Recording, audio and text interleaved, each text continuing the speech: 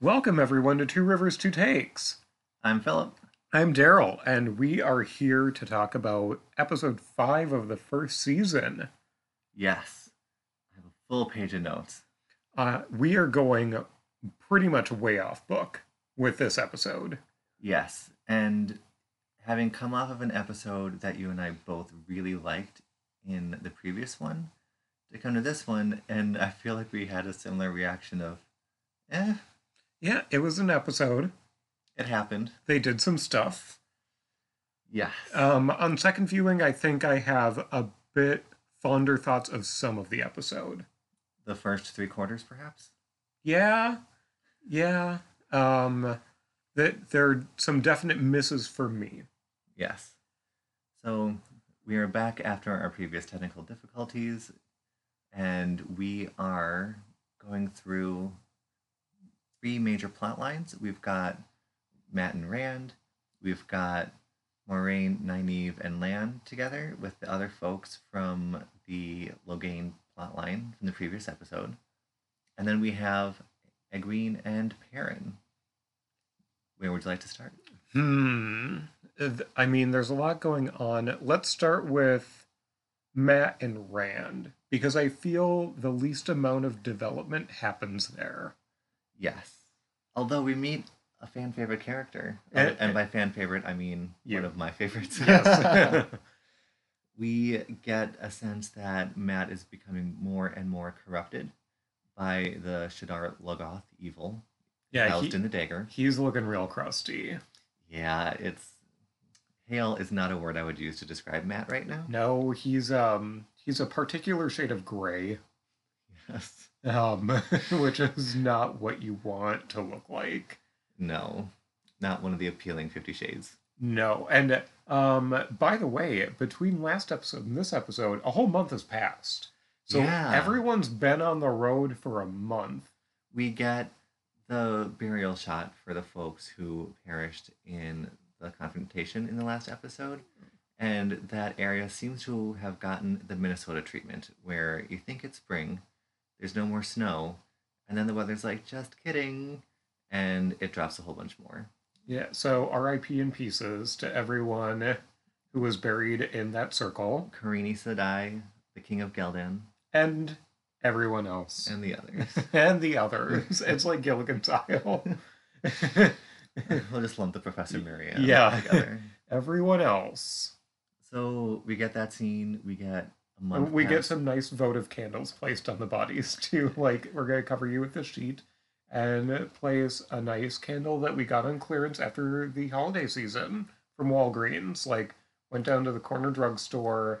There were a few cases. They were 39 cents each. And I feel like we talked about this last time that the Aes Sedai travel well. Like they've got they had votives. I mean, what warder has the sack of candle holders? unknown. Or the do you think these candles had a scent? Like, I love a good scented candle. Do you think that it was like, Maybe some myrrh. I mean, okay, given their use, that would be the most appropriate. so something musky to cover up the rot stench? I mean, it was traditionally used in burial things. So one warder had a sack of votive candle holders, probably wrapped so they wouldn't, get Like, dinged up. And another one had a sack full of myrrh candles, no. just in case. So we get the scene, and folks are having feelings, and magically it turns into 1 month later, and points to the show for showing the 1 month later. Both Rand and Perrin have visibly longer hair, Yeah, woollier if in Rand's case, if you pardon the pun. yes. And so when Matt and Rand come within view of Tor Valon, it's interesting that or it was a good choice, I should say, where their first view is not of the city itself, but of Dragonmount, which is where the dragon from the Age of Legends perished. Yeah, he died there and in his death created The volcano. this giant volcano. Yeah, he, in the throes of madness, had killed his family and friends, and when Ishamiel, the leader of the Forsaken, basically showed up and was like, dude, what did you even do? Like, I was here to gloat, but I can't even gloat because you are so far in the throes of madness You're that so you did cray. this. Yeah. So he heals Lews Therin. Lews Therin, like, basically realizes what he's done. He travels to this remote area and pulls down so much fire over himself that it creates this very large volcano in an area that should not be volcanically active. And it's still active. Yeah, You you can can. see in the background there is some lava flowing. It's very true. There's an orange glow from the top of that mountain. But that's where the first view of it is for these characters. Yeah, so Matt and Rand are like, look at this volcano. They don't see the city first. They see this basic monument to the guy who broke the world. Right. Which stands in fairly stark contrast with the other two groups slash plot lines that we have, where their first view is the White Tower, the seat of the current Aes Sedai power in the world. And it wasn't a coincidence that they founded the city so close to Dragonmount, but we don't get that context yet in the show.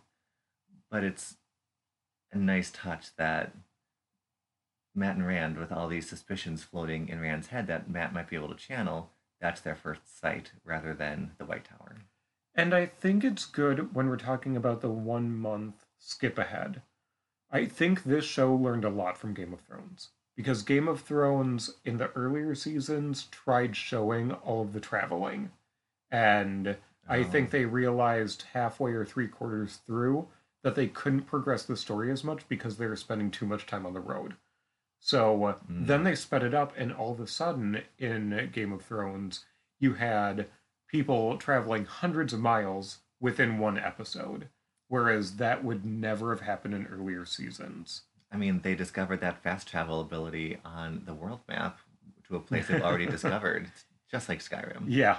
So I think the show did a good thing in acknowledging that it was a time progression, but also, like you said, physically showing that the characters haven't had a haircut for a while Yes. and look more worn and things like that so that it's believable, but we don't need to necessarily see that they have spent a month walking and then sleeping in haystacks. Yeah, which makes sense with all the con- condensation of events that have happened in the TV show. Like, Robert Jordan spends a lot of time and a lot of pages on the travels, and the show has been able to pick parts of those that are important, create a new scenario with those elements, and allow a month of transition to happen. Yeah, it's very clever. I'm in favor of it because honestly, those pages, We're it, lengthy. yes, and they already in the last episode they hit one of those beats with the farm. We got to see what an experience was at one farm in their travels. And we can extrapolate from there what Yes, the past month has been. exactly. So they get to Tar Valon, they find an inn, and Rand drops this line of Rand having talked to Tom and knows about a certain inn, which the show is basically replacing Camelin with Tar Valon and the events that happened in the book there. Yeah, So in the books, Moraine has a connection with this innkeeper because she's a blue. She has friends, lots of places. And in exchange for warding the inn against rats, she can basically stay for free. And that's how, when the disparate groups come together, they all know to go to this one inn because she had already explained that to them. But instead, we get Tom's recommendation to Rand for this inn that's so expensive, but also large city prices compared to the Wine Spring Inn. yes. I think we experienced that coming from the Midwest and then going to either coast. It's It's just true. so those of you on the east and west coast of the United States, RIP to your wallets because you could live in such a bigger place in Minnesota, but then you get that debate: do you want to live in Minnesota? So Yes. there are arguments on both sides, but I could really empathize with them saying we could have a whole month at the inn back home for this price. Yes. Rand finds his way to the library where he picks up a book that just happens to be all about the dragon prophecies. I'm just going to say that the pattern wanted him to pick up that book. Yes. And that's especially. my explanation for this serendipitous choice. We also get a nice interaction with Loyal, an Ogier, who he would probably correct my pronunciation, but it's so exciting to see him. He is done up, maybe not quite how I had built him up in my imagination. Like, I don't know if his eyebrows and ear tufts are as expressive as they could be in the books, but it was nice to see him and get the whole Ogier, like, very studious, very preparation focused, and not to make haste because that makes waste. And they made the character design different enough where you know it's not human. It's Yes. definitely different. And I really am looking forward to them exploring the Ogier culture a bit more. Why steading is important and why they all live on steadings. Yeah, so it was fun to see this new character introduced. Those of us who have read the books, I mean, I'm still on book four, so I can't say I'm an expert, but I knew he'd show up at some point. I hope that people who aren't as familiar with the source material were pleasantly surprised that a new character who's so different was being introduced halfway through the season. Yes, and I hope that everyone loves him as much as I love him because he's so fun and just all about his books and chronicling things and vaguely sheepish about certain stuff. Don't ask him his age. But also, he has all sorts of talents. Like, he can do the whole singing to trees thing, and the tree will donate some of itself for whatever it is. Like, he gets a sung wood walking staff.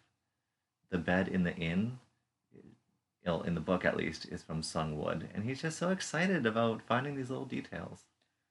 Yeah, His introduction to the city, though, didn't sound smooth. Like, of all the cities in this world that an ogre should be welcomed and not chased with knives across the city, it should have been Tarvalin. Like, yeah. those folks should have known better. Yeah, in general, I feel that culture is a bit more understanding and embraces diversity. So, Because it pulls people from all over this world together into one city with the Aes Sedai. And you can yeah, tell with the outfits and the trade, like in the background as Matt and Rand walked through it, that it should be more cosmopolitan and more welcoming. yeah, it struck me as odd. This is a transposition from the book, though, but the Where it should be scene, Camelin. And it was Camelin before. So I'm, yeah, I wish he would have described, like, I've been to other cities and this was the reaction rather than when I came to this city. right. And one of the sort of points of pride for folks who live in Tarvalin is that it's a beautiful city. That the Ogier had constructed it, and the houses are supposed to look like waves and seashells and flow with the path of the land rather than transform the land around a house. It's like the house is a part of the landscape Hmm. with very natural curves and shapes and seashell things. And so they would have known that the city was Ogier designed, the tower was Ogier designed and built, which is why it's so beautiful. Yeah. And they should not have chased them around. So that was my thing, but it's just so exciting to see Loyal. And he had a whole thing about Jane Farstrider, which is one of the like common books. He Hmm. called it a first class adventure. And it's one of those things that like Everyone in this world is aware of that story. yes, either between Gleeman singing it or if you're lucky enough to have a book, chances are that book is Jane Farstrider, who I don't think this is a spoiler, but I'm going to say it anyway, who is still alive. Oh, How fun. so before we get any further in the our reactions, they did cut out a significant portion of the book. This was basically fast tracking our characters to be back together again because they will be. They didn't all meet up this episode. They're in the same vicinity right now, Yes. and um, it it cuts out a big portion where they were supposed to be way far up north, near something called the Waste, and there there was a lot of secondary characters that were introduced through that, and a pretty big um, secondary character that was sort of a myth and things like that. I'm not going to say anything because who knows if they'll bring it up again. But they did sew this up very cleanly. Um, The reunion. yes, and everything relating to that. Like, I think what you're alluding to will happen, just not yet. And all the signposts that directed the characters to this mythological location haven't happened yet. And they were starting to pick up clues in the books by this point, where there were several, like, not news stories, but like pieces of news or rumors that Moraine hears. That's she sort of pulls it together, but like the pattern is pointing us in this direction. This is where we need to go, and this is where we need to like sort of bypass Tarvalon. So in the books, yes, when they're in Camelin instead of Tarvalon, they just bypass that entire section of the world to go to this mythological place. yes, And in this point, they're in Tarvalon, which carries with it all the Ajas, the politicking. We get a great scene with Moraine and Nynaeve after Lan has been sent outside because the women need to talk business. And she's like, all the women here have had decades honing their strengths, hiding their weaknesses, everyone with their own agenda. So in the books, it worked out really well that they bypassed Tarvalon. yes, So it sets up a new conflict where they have to somehow deal with the politics of the city and somehow extricate themselves from it if they want to go anywhere else, yep, which may be in their best interest considering one of them, possibly a guy, can channel, and the Reds would not like that. So that's Mand. that's their couple name, man. Rand and Matt, and where we get them, and Loyal. Yeah, the only other note they do see Logain is brought back. Oh, We the False see Dragon Parade. yes, so we see Matt sort of having a vision or He has a some eye contact hallucination. with Logain. Yeah, and he sees Logain acting in a manner which he doesn't. So It's the creepy, crazy yeah, laugh. yeah, Like, I've lost my mind, therefore everything is funny. And Matt sees it and is like, I don't want to end that way. He makes Rand promise, possibly to end him if it does turn out to be him who can channel. Prophecies be damned. He does not want to turn out that way. And Rand then asks Matt for that same promise. So that's where we get them for now. yep. They are just chilling at their inn with lots of books and Loyal, the Yes. Ogier. We get folks back at the tower. We get Moraine, Lan, and Nynaeve, plus the others such as Leandrin. And we get a good conversation between, um, is it Alana who mentions that, or Leandrin, that Moraine has been out of the tower? It's Leandrin, Leandrin. because she's being all bishy and sort of. She's like, oh, do you even know the way to your rooms after 2 years? Like, do you even live here? And earlier in the ride, as they're moving towards the city, Lan asks, does it feel good to be home again? And Moraine is like, I don't feel at home there. I feel more at home on this horse. Next to you, riding around. Yeah. Like they have spent that much time outside the tower. Contrast that with like these Browns that never leave the tower and like barely even leave the library. Yeah. And so you get sort of this range. I mean, that's not referenced in the show. That's just part of the lore in the books. Like Varen sort of stands out as a Brown who leaves the tower to do her own research, and it's a nice spectrum that set up that Aes Sedai can either stay there forever and never leave, or be out in the world. Yeah. And then it's odd to be out in the world for that long. yes, even. that's what this conversation really establishes, that it is very odd that Moraine was gone for 2 years because the inference is that no one is gone from the tower that long. Yes.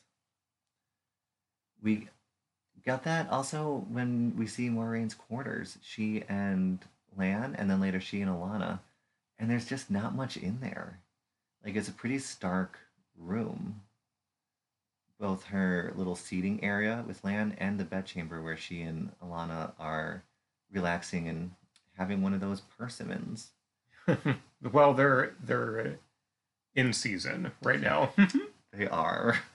Oh, that little snicker. Yeah, that giggle of Leandrin's. So that was from the Leandrin conversation um, with Nynaeve when Nynaeve goes out to explore a little, and Leandrin provides some context for Warder slightly, a little bit more about the Reds, and sort of tries to stick it to Moraine by encouraging Nynaeve to leave the room that Moraine had hid her in. Mm-hmm. So she's like, that way's the library, and then there's the gardens. Oh, and the persimmons are in season. Mm-hmm. It's Kate Fleetwood has done very good with Leandrin. Leandrin was so fake. Yeah. So fake.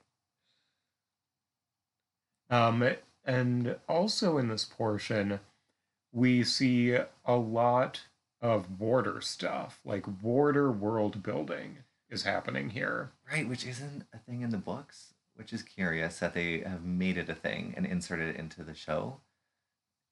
Do you think it was necessary? I don't.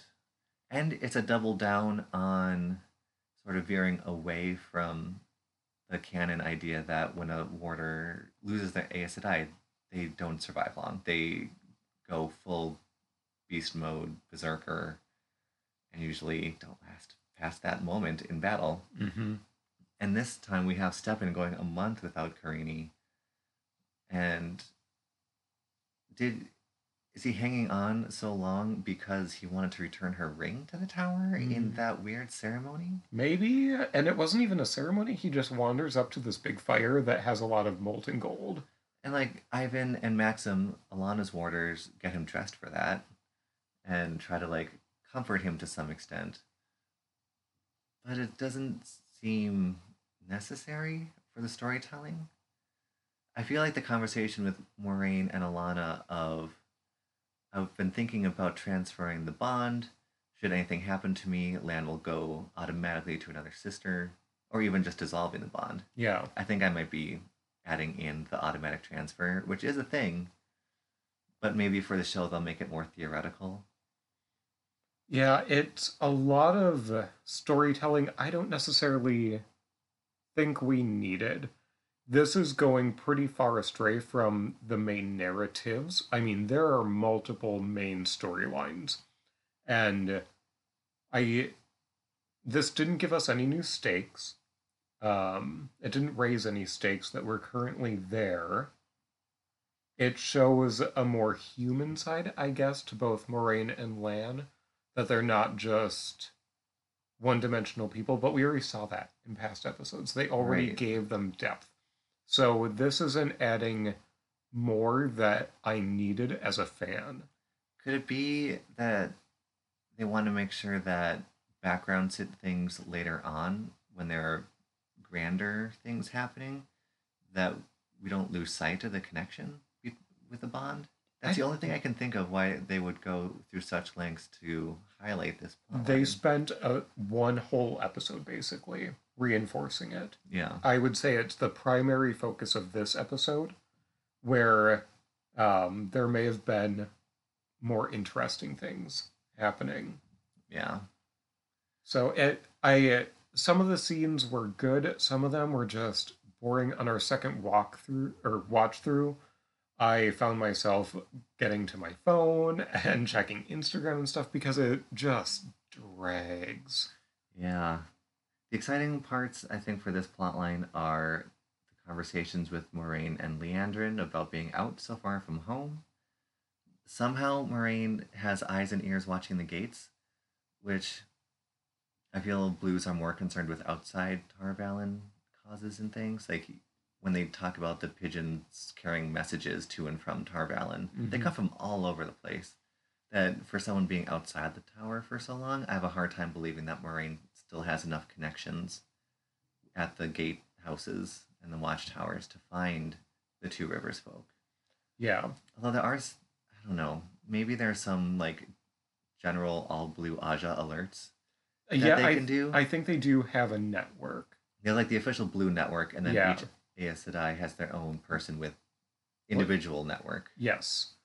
And I wasn't bored by those parts. I No. love the Aes Sedai stuff, and it adds so much to my enjoyment of the series. It was the Warder stuff, Yeah. um, and then we see Steppen commit suicide, and I don't remember seeing like any sort of content warning for that, which might have no, taken some folks by surprise. yeah, Nor um, the resources afterwards for someone dealing with a yeah, lot of pain to maybe not do that. yeah, and usually we do see that, and I really do appreciate when shows are upfront about trigger warnings like that. And And provide the resources yes, at the end of the episode of like, if you know someone or if you yourself are feeling this way, here are some resources. here's Nami, here's a Trevor hotline, Yes. like all the things. And So that part and the way we ended the episode, with just Lamb being like, "Oh," and beating his chest and tearing his clothes off and everything, it was a little much for me. especially because up until now they've built Lan up in terms of being very stoic, and even though he can have these more tender moments or funny moments, that he's still very taciturn, well composed. To He, see him lose control like this is strange. mhm. Both how they built out the character in the show and then also in the books where you get more of his backstory and how much loss that he's endured. That Yeah, losing a friend. a friend, coworker, mentor, I don't know how deep their relationship goes. Like they were clearly close, but I didn't get the sense for why it would be so much more important than any of the other losses he's Hmm. weathered and why he would be so emotive. Yeah, it. And we didn't get a clear sense either from where Steven was from. We could pick out that Carini was from the borderlands because the little prayer that Moraine says, "May the embrace of the mother welcome you home," that's a very Shinar thing, Mm, which is currently a borderlander. It wasn't as much when Malkir was a country, but that was a tradition for that country in the far northeast of this world. Um, but we don't necessarily get a placement for Stefan or why this ceremony was happening. yeah. We do want to highlight the other two warders. We have names because we paused on Amazon. So we have Maxim and Yvonne. Alana's two warders, Yes. who seem more lighthearted, and it sort of fits with Green's being a little bit more free spirited, and Alana in particular being more feisty than the typical like serene Aes Sedai walking down the hall. Um, where they're a little bit more informal and still take fulfill their obligation as warders. And like we saw that in the battle scene, they're very good at what they do. Yeah. But I like them. They seem awesome. Yeah. And the And idea of having queer characters that they're not killing off right away yeah, is so nice. it is. I think it's important to note that the Amarylline seat is currently out of office. She has her her auto response up, and she is not in Tar Valon right now. Which is weird. In the books, they're like She never she leaves. exactly because there's so much politicking, and with the Ajas vying for who's who wields more influence, which is also why we get that aside with Leandrin and Moraine of how the Yellows will want to get their hands all over Nynaeve, Hmm. because having an initiate of that strength will add more clout to that Aja. And there's no doubt that Nynaeve is going to be a Yellow. When healing is their whole focus, she's a shoe in. There's no way she would choose anything else. Yeah. So the Amarylline never really leaves because the maxim, not maxim, the hot warder, but the maxim of when the cat's away, the mice will play, very much applies to the Oh, whole Aes Sedai situation. So the Amarylline seat really sticks around to keep everyone in line because when she leaves, that's when more intrigues happen. and it sounds like the Amaryllis needs to rein in the hall of the tower, and if she's not there, the sitters in the hall can. The representatives from each Aja are Yes. sitters. So there are three per Aja that represent all of their similarly Interests. colored sisters. So, like, there are three reds, there are three greens, there are three blues that sit there, and are like the council. Yes, the legislative body Yep. versus the Amelin, who's the executive. So, And and we hear that Leandrin is getting a whole lot of support in the tower, and not just from Reds. She's running around doing some politicking, yeah, which Leandrin's the worst. So, naturally. yes. And somehow Alana says that Moraine can challenge, it sounded like either the Amerlin or Leandrin because of how strong she is. And I don't know if that's strength of power, which We know she's a strong we learned Aes from Sedai. yes, one of the strongest. Yes. And we learned from the books that in social situations, the Aes Sedai will arrange themselves by strength. So the strongest takes primary for conversations, and then the weakest usually ends up serving tea or like doing more menial things. Like it's expected that they will follow the lead of the stronger Aes Sedai, which I'm glad gets called out in the books, and I'm looking forward to that being called out in the show. Um, we also get a good convo between Moraine and Nynaeve, where it's sort of like it's that women getting down to business, land leave the room. Mm-hmm. Because when Moraine is talking about how when you touch the power, you feel how small you are in comparison. Like some of the metaphors are an Aes Sedai is a water wheel, and the source is a river. Like you can't, one person can't use it up. You can just hope to get a little bit of it, and not only that, but how much greater you are to who you were and the people around you, and this dichotomy of at once feeling very small and then also very great. And where do you fit in? Can you even go home again? The answer is going to be no. Yeah. It's sort of a foregone conclusion that the characters sort of make a point of saying out loud that Nynaeve will become a novice. And I mean, the fact that she hasn't already been fitted for novice robes is sort of surprising. And we do see our first glimpse of perhaps some accepted in the tower. We don't know, but it looked like they had 7 white bands going up their arms Yes. rather than having 7 colors on their hem. Right. And that's which would be the book descriptor of an accepted's outfit. Like novices get pure white outfits accepted once they've passed their test, and they can start to have a little bit more latitude in their studies, get the 7 bands at the ends of their garments. And then when you're in Aes Sedai, you can wear whatever you want. Which in the show, they It's wear their color-coded. color. Yes. Which is Helpful. helpful for the viewer. Yeah, it is. And so, Is there anything else happening at the tower? I think we sort of covered yeah, everything. there were those great conversations between these women that were just so good, and that those were the highlights of this episode for me. Yep. Um, So we basically leave everyone being sad at the tower. That's where we leave them at the end of this episode, and we'll see what happens. I think the Amerlin's probably going to show up next episode. I hope so. She is one of my favorites, but I mean, Varen, obviously.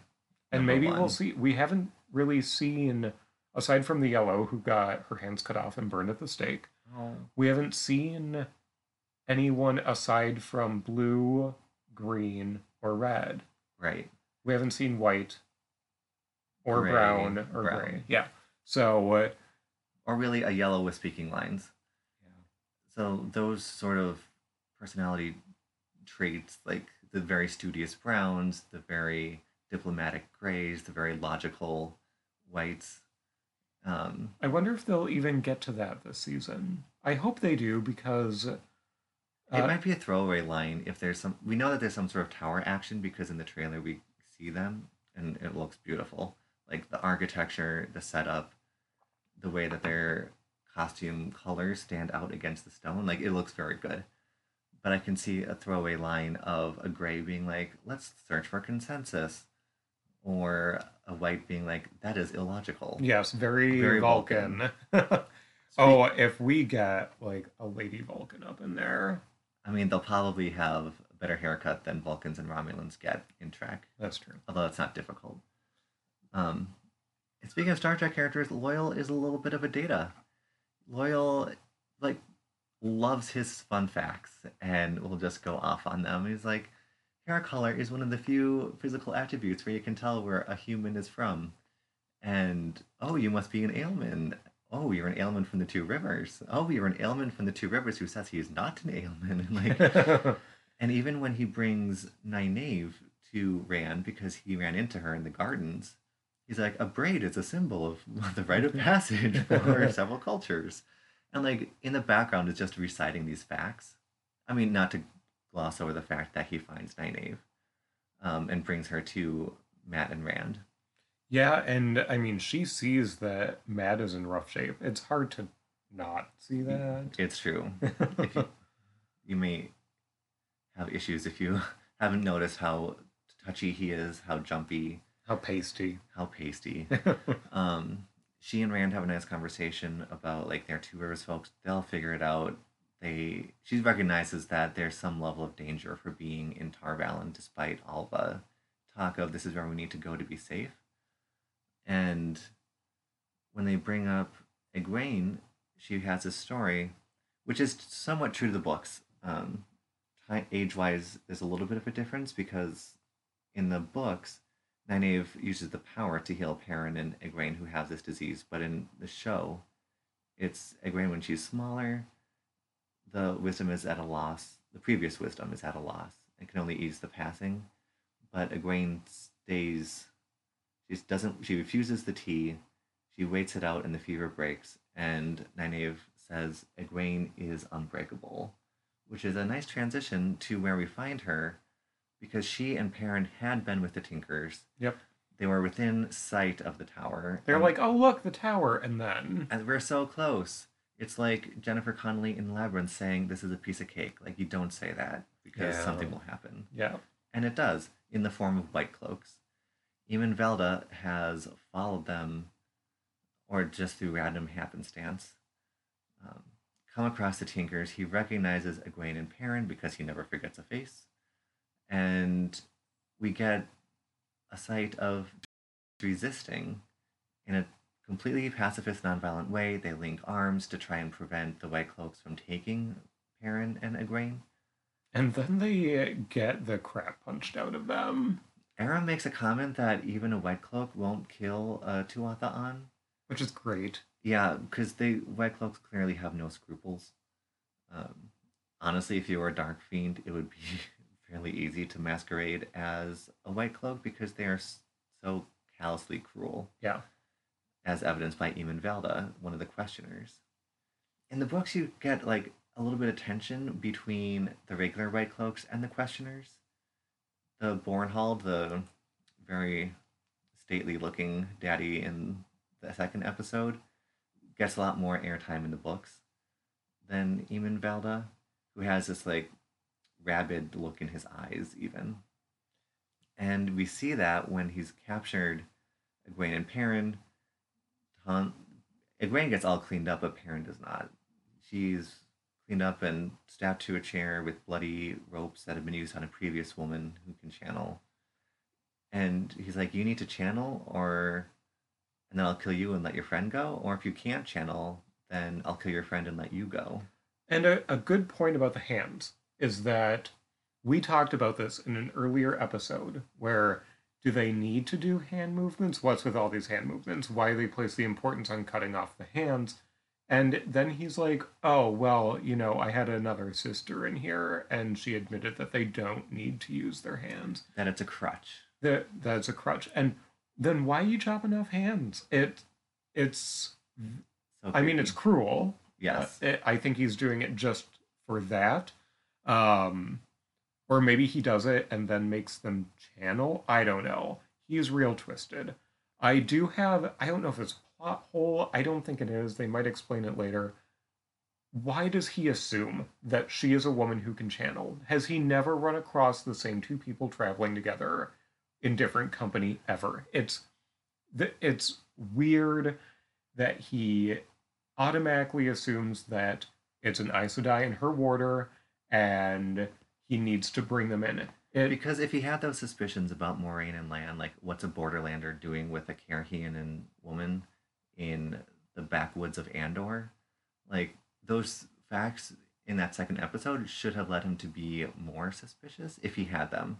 Yes. But maybe running, I don't know. If he Because had those and didn't voice them, then it's a surprise to us why he's like, oh, if you were with this person, I think might have been Aes Sedai, then you must be able to channel. Like the yeah. blue was picking up a novice, Yes. and that's why he was so interested in her being able to channel. Yeah. It struck me as very odd that he just jumped to this and was ready to murder Yeah, just a random woman and man who are traveling together. I mean, it's for them to do that in Amadisia, the country in the far southwest, where the White Cloaks are sort of based.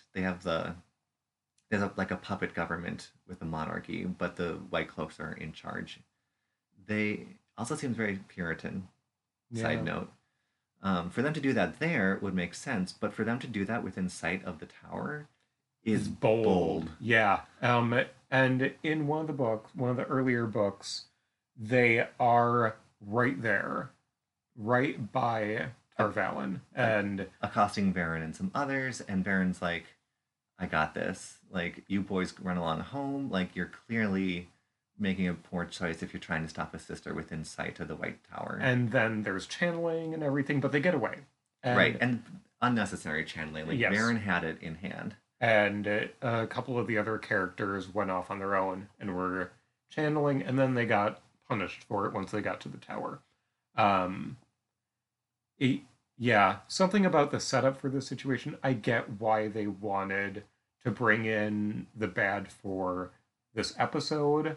And Eh, it gives a way for Perrin, if they're not doing Hopper and Elias with Perrin's wolf brother nature, it's a way for Perrin to reach out to the wolves because he's being tortured basically by the White Cloaks. And yes, instinctively, like his eyes turn yellow, and we see that when Egwene and Perrin are able to make their escape, they wound Eamon Valda, and the and they wolves should are. have finished the job. By the way, just I have seen enough horror movies. You always make sure that the evil person is dead for sure. All she did stab him deep. I mean, but not in a crucial area. Right. So they run out of the tent, and it's pandemonium because wolves are attacking. We see the twink white cloak just get mauled by Yeah, a, I mean, R.I.P. But also, you were a bad person, so I can't feel too bad. exactly. And so they make their escape. And that's sort of where those two are left. Like they're within sight of the tower. They've just fled this White Cloak camp. And hopefully they can make it in. Egwene does the brilliant move of stealing the rings that Eamon Valda had collected because he's a serial killer and Yeah, his mementos, and she steals them. yeah. There's enough true crime documentaries out there. I Yeah. mean, we know what type of person he is. But it's so smart for a woman who can channel to steal these rings to be able to go to the city and be like, I need access to the tower. Like, Jingle, jingle, jingle. Let me in. here's this story. Yep. So that was good. Um, so yeah, that's where the other plot lines wrap up, and then we were left with the warder ceremonies. Yeah. Which I mean, we already sort of. Covered that. Yeah, it's unnecessary. And with the Bond and Lan emoting, and it was so much for even Moraine to contain. Yeah, and we saw a preview of her crying, Lan screaming. That was in the promotional packages for this season. And honestly, I thought that was like a flashback. Yeah, I didn't see it coming into play with the present day storylines. Yeah. I will say, Alana wearing her bracers, like the little wrist guard things, Hmm. underneath the white outfit for the ceremony, like that's just such a green thing of like, It's a nice touch. yeah. And those look nice. Like those are some leveled up armor perks Yeah. that she's accumulated. Yes, it is. Next episode, I think it's going to be a good one. This, and I've described it this way in conversation since I first watched the episode on Friday. This is a middle of the season episode. This is, It's not quite a bottle episode. yeah, It advances storylines a smidgen. It's more about world building. Um, Well, the latter half, like they do need to get Matt and Rand into the city with everyone yes. else, and to meet Loyal, Yep. and for Perrin to have some connection with wolves. So it performs those things, Yep. but then you still have another quarter of an episode of It's filler. It felt like filler to me. yeah, And maybe it will be important down the line. I don't know how it can be right now, if I'm being totally honest. But yeah, I mean, it wasn't a bad episode, but compared, just like you said, to the previous one, where we ate episode 4 up, we could not wait to watch it again. And yeah. I've watched that episode at least 3 times, if not four, since it came out. So this one, I don't think I need to revisit again. And if I'm doing a marathon to binge everything before season 2, I don't know if I need to watch it even then to refresh my memory. You can read the synopsis online and basically understand what's happening Yeah. and not need to see it. I feel like my woolhead moment is for the water ceremony. Like Mm, Land being so emotive, which is counter to the character that they've built up so far. And the character that we know from the books too, it just seems very out of place.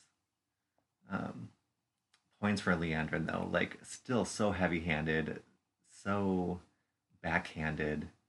yet she's not. It's So that amazing that she is building a coalition because she is not suave. no, She, what is she doing to get people on her side? Hey, are you a piece of crap like me? We should all band together. yeah, It, I don't see the finesse with her politicking. no, which is on brand for Reds, I should say. But yeah, that's the counterpoint to my woolhead moment. Is my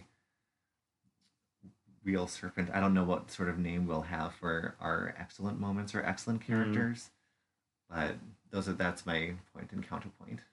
I think my wool head of the week is Child Velda, and what an idiot. A cruel idiot, but come on. Just, even if you're capturing an Aes Sedai with her warder, what do you expect to happen? I mean, if he truly thought she was a sister who was just hiding her ring, like Moraine Mm-hmm. did, he had to know that something like this would happen. And yes, there was a wolf attack, but Aes Sedai can do a whole lot without notifying anyone outside that tent that something's going on. And we know that they can ward against sounds escaping, so like Yeah, there wouldn't be anything. I mean, granted, Perrin was screaming, so people should have heard something. yeah, Um, it was a really funny moment where Egwene throws a fireball, and it's a little tiny thing, and it doesn't even singe even Child Velda's white vestments. yeah. But she's the I idea that he got so freaked out after Perrin's bonds were burned away, yeah. and he stood up and he was so freaked out. Like, What do you expect? yeah. You captured a magical being. I mean, And if you have experience capturing magical entities, you shouldn't be that frozen in the moment. yeah. So, Because of all those rings he's captured, I'm sure all of them fought back in one way or another. yeah, the yellow didn't. We don't know if she had a warder. I Yeah. think there was a white ring in there. Mm. They normally don't have warders, but they also probably don't leave the tower very much. Yeah, I didn't necessarily agree with the motivations there. So he's my woolhead of the week. Do you have a counterpoint Um, to that moment? I really like the tower stuff too. Especially the conversations between the Aes Sedai. They really did a lot to build out that world because it's going to be so important In to the not next only this season, but all the coming seasons. and the next episode, even. Yeah. So deepening the viewer's understanding of who they are, what's motivating them, what is the norm being in the tower versus the unique or abnormal being outside the tower for years at a time. Right. Not even in an official advisor capacity. Yeah, which that will come up probably next season. We'll see Mm-hmm. an Aes Sedai in that capacity. And they allude to either rulers having an overt advisor or one from behind the scenes. So they're still, even if they're not supposed to, and they might lose credibility by having an advisor, they still have one. And not to keep this going too long, but you're right. The conversations are so good, and the distinction, the juxtaposition between like Leandrin fixing Moraine's hair and everyone just cringing of just like, ew, bad touch, bad touch. No, thank you. And Moraine and Alana reclining on a bed eating a snack together. Yeah. And what's in that art above the fireplace? Yeah, what did Moraine open up there? We couldn't tell if it was a cavity, if it was just a piece of art. Yeah. Do we get the background for how she's on this mission that she didn't choose, since that was part of the trailer? So do we get some other exposition? I think we do, because if the Amerlin is coming back and other Aes Sedai believe that Siobhan Sanche and Moraine don't get along, I want them to have the like, we will speak in my chambers. And then they can be friends, and then Moraine has to look contrite as she leaves and like trying to put on a face of after being talked down. Yep. All right, so everyone, follow us on Instagram. We're at Two Rivers Two Takes. Drop a comment. What are your woolhead moments? What should we name the moments that we think are so good? Yeah, we are open to suggestions. Yes. Please go ahead, subscribe to this on your preferred podcast platform. There we go. And make sure to review us. We love some positive reviews, and tell your friends. I think that this series, like I said last episode, it's the #1 streaming series right now. So tell your friends all about this show, not only this show that you're listening to right now, but Wheel of Time. Let's keep this forward momentum going and see where we are next week. Take care. Bye.